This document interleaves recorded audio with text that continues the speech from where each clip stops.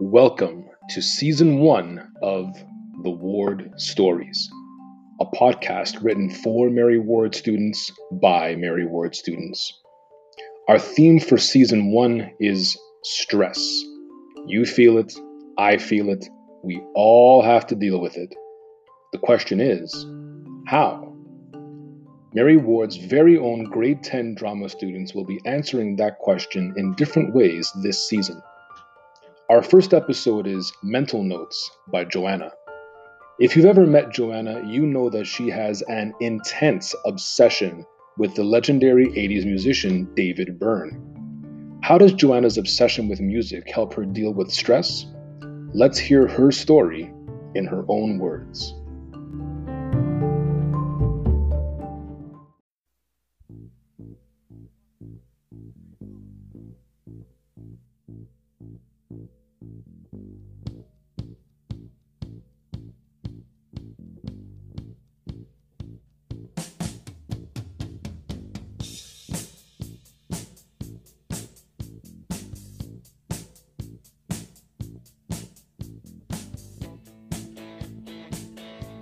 Stress is defined as a state of mental or emotional strain or tension resulting from adverse or very demanding circumstances. It is something that everyone deals with. Sometimes it's caused by overwhelming workloads, family issues, or something a little more serious, but just like not everyone has the same problems or reasons to be stressed, not everyone has the same coping mechanisms. So I thought it would be helpful if I shared mine. Especially at this point in time when all I seem to hear about is the stress of our situation.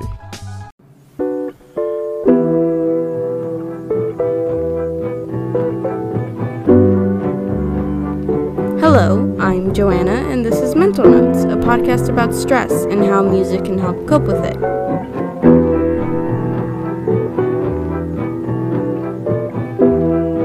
Close the door. During the summer before grade 9, I started listening to Talking Heads. Before then, I had already cultivated a fascination for all things 80s, and to a lesser degree, I was interested in the 70s as well. I loved this band right away. I was obsessed. Their music really connected with me, and their sound was overall very unique and interesting. Especially the vocals that were done by David Byrne, the frontman at the time.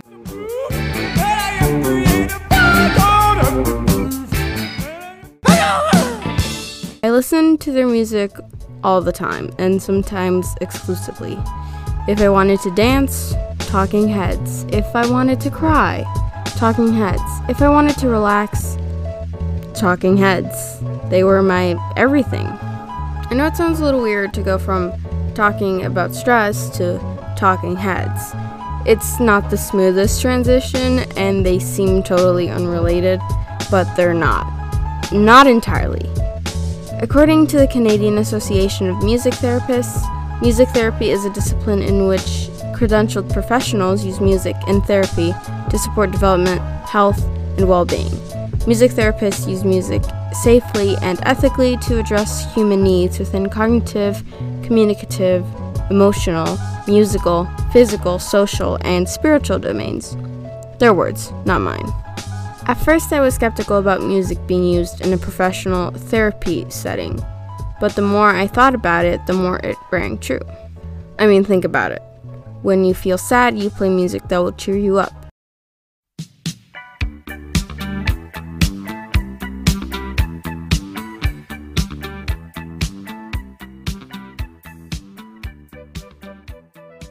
There's power in listening to music that makes you forget your troubles, even if it's for a little bit of time. Or maybe you'd rather play something that expresses how you feel and makes you feel more understood than if someone were to simply tell you, it's okay.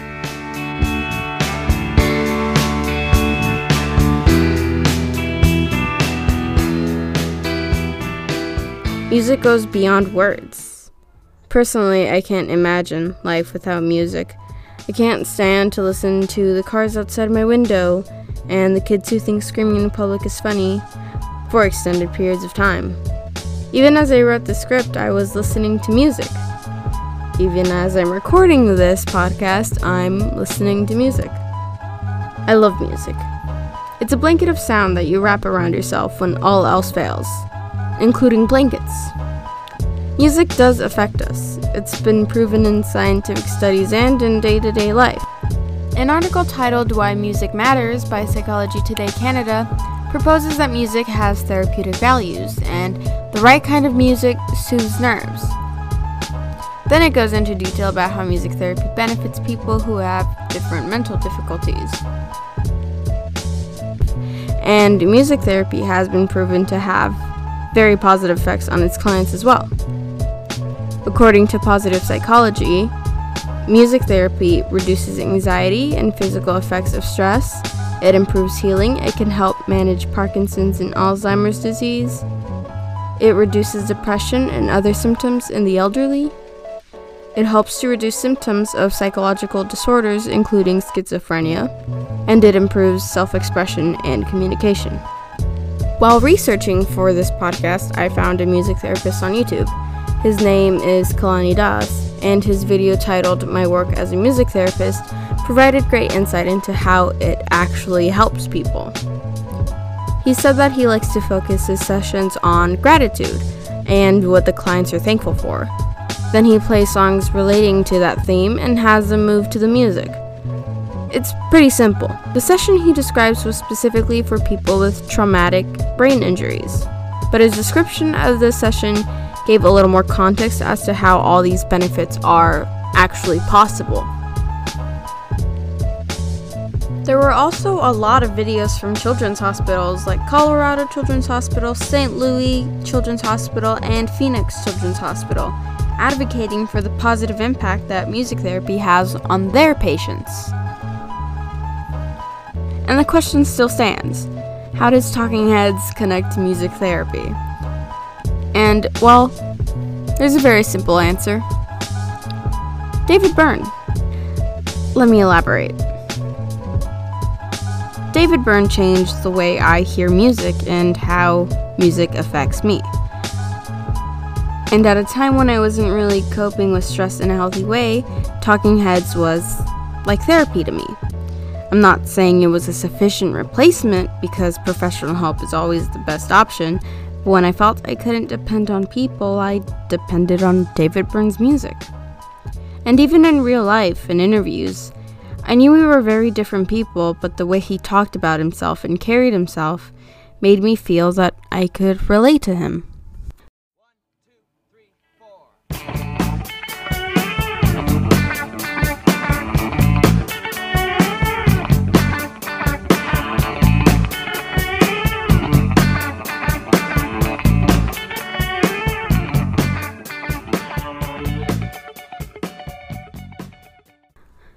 The more I learned about David Byrne's career, the more fascinated I became. I listened to every album, watched all the interviews and documentaries. I watched every single concert of theirs I could find, and I began to recognize all the weird inflections Byrne used in certain parts of certain songs. I listened to their music every day. I was very far down the rabbit hole. And it just so happened a teacher of mine was as well, or at least had been down that rabbit hole. It helped let me know I wasn't alone. And yes, I do realize that sounds very cheesy, but he was and is a very supportive person, which is what I really needed. He taught me more about David Byrne, and music as a whole, and even gave me a copy of How Music Works, written by David Byrne, which I highly recommend, and actually was the inspiration for this podcast. In the book, he goes more into detail about all aspects of music. History, architecture, technology, performance, business, and how it affects people. There's a little excerpt on page 301 that made me realize how much music actually matters to me. And I think it perfectly encapsulates the way that David Byrne thinks about music as well. Far from being merely entertainment, music, I would argue, is a part of what makes us human. Its practical value is maybe a little harder to pin down, at least in our present way of thinking. than mathematics or medicine, but many would agree that a life without music, for a hearing person, is a life significantly diminished. Chef's kiss.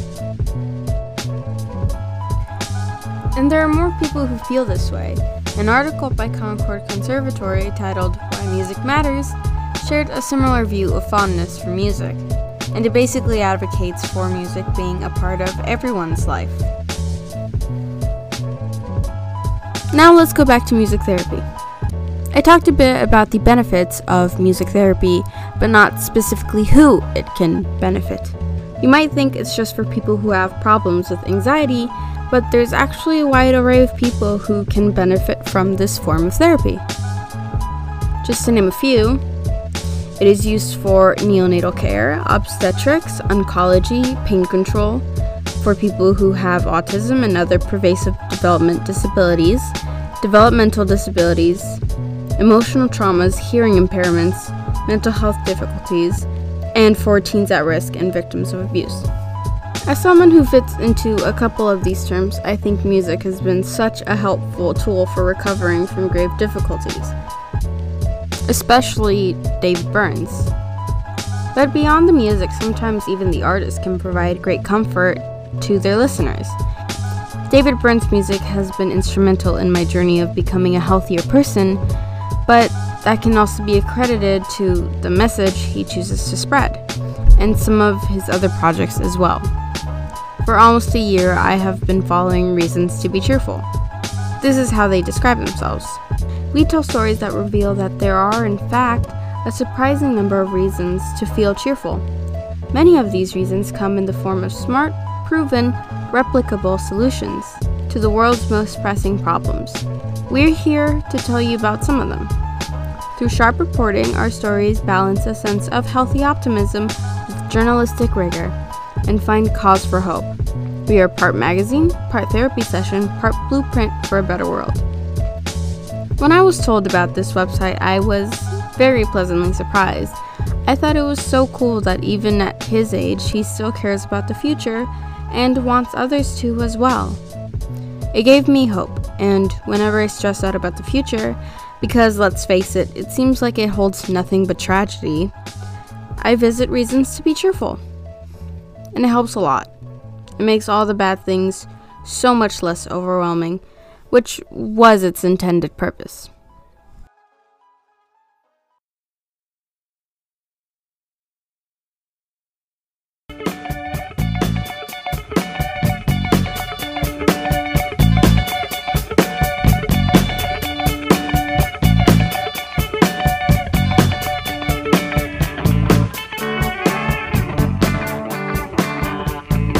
And that's what I really admire about David Byrne. You don't have to like a certain genre of music or belong to a certain demographic to enjoy what he does. He encourages people to do what makes them happy, whether it benefits him or not. And he does the things he does for no other reason than he just wants to. His music always reflected what he was interested in or passionate about at that certain point in time. He is a man that truly loves music, learning about it, listening to it, and creating it. I just think he's so cool and interesting. I could talk about it forever. And I still listen to his music a lot. His most recent musical project is American Utopia on Broadway.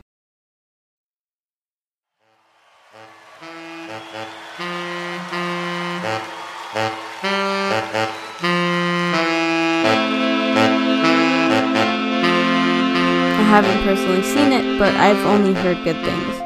And it's another example of a project of his that can be enjoyed without the context of the rest of his career. I don't think a day goes by that I don't hear his voice. I may have a mild obsession. That's for another podcast. And Reasons to Be Cheerful has kept me sane with its updates on how different places in the world have dealt with COVID-19 successfully. And there's one essay written by David Byrne titled, "The World is Changing, So Can We?", in which he describes the realizations and the questions he's had during this time. It was published on March 28th, but the topics discussed are just as relevant now as they were then. I learned that music therapy was a thing while planning for this podcast. I didn't know that using music to cope went further than listening to music alone in your room. It confirmed my beliefs that music is more than just a mixture of sounds. It expresses more strongly than words ever could. It's probably likely that you have used music therapy in a non-professional setting as well. It's a normal thing for people to rely on music to make them forget their problems or feel better. Music has been such a useful tool for reflecting and coping for me. And perhaps after listening to this podcast, you will realize this for yourself as well. Thank you for listening. I hope you had something positive to take away from this podcast. This has been Mental Notes. Thank you.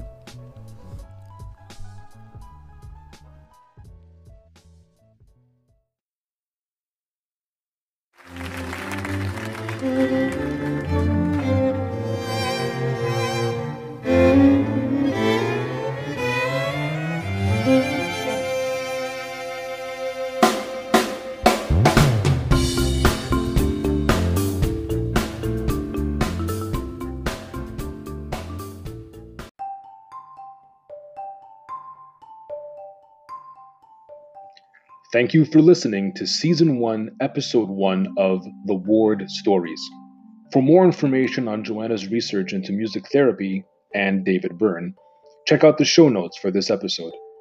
To read about how this podcast was made, check out the Grade 10 drama blog at marywardpodcast.blogspot.com. This episode was written, edited, and recorded by Joana Bauman Enriquez using Audacity.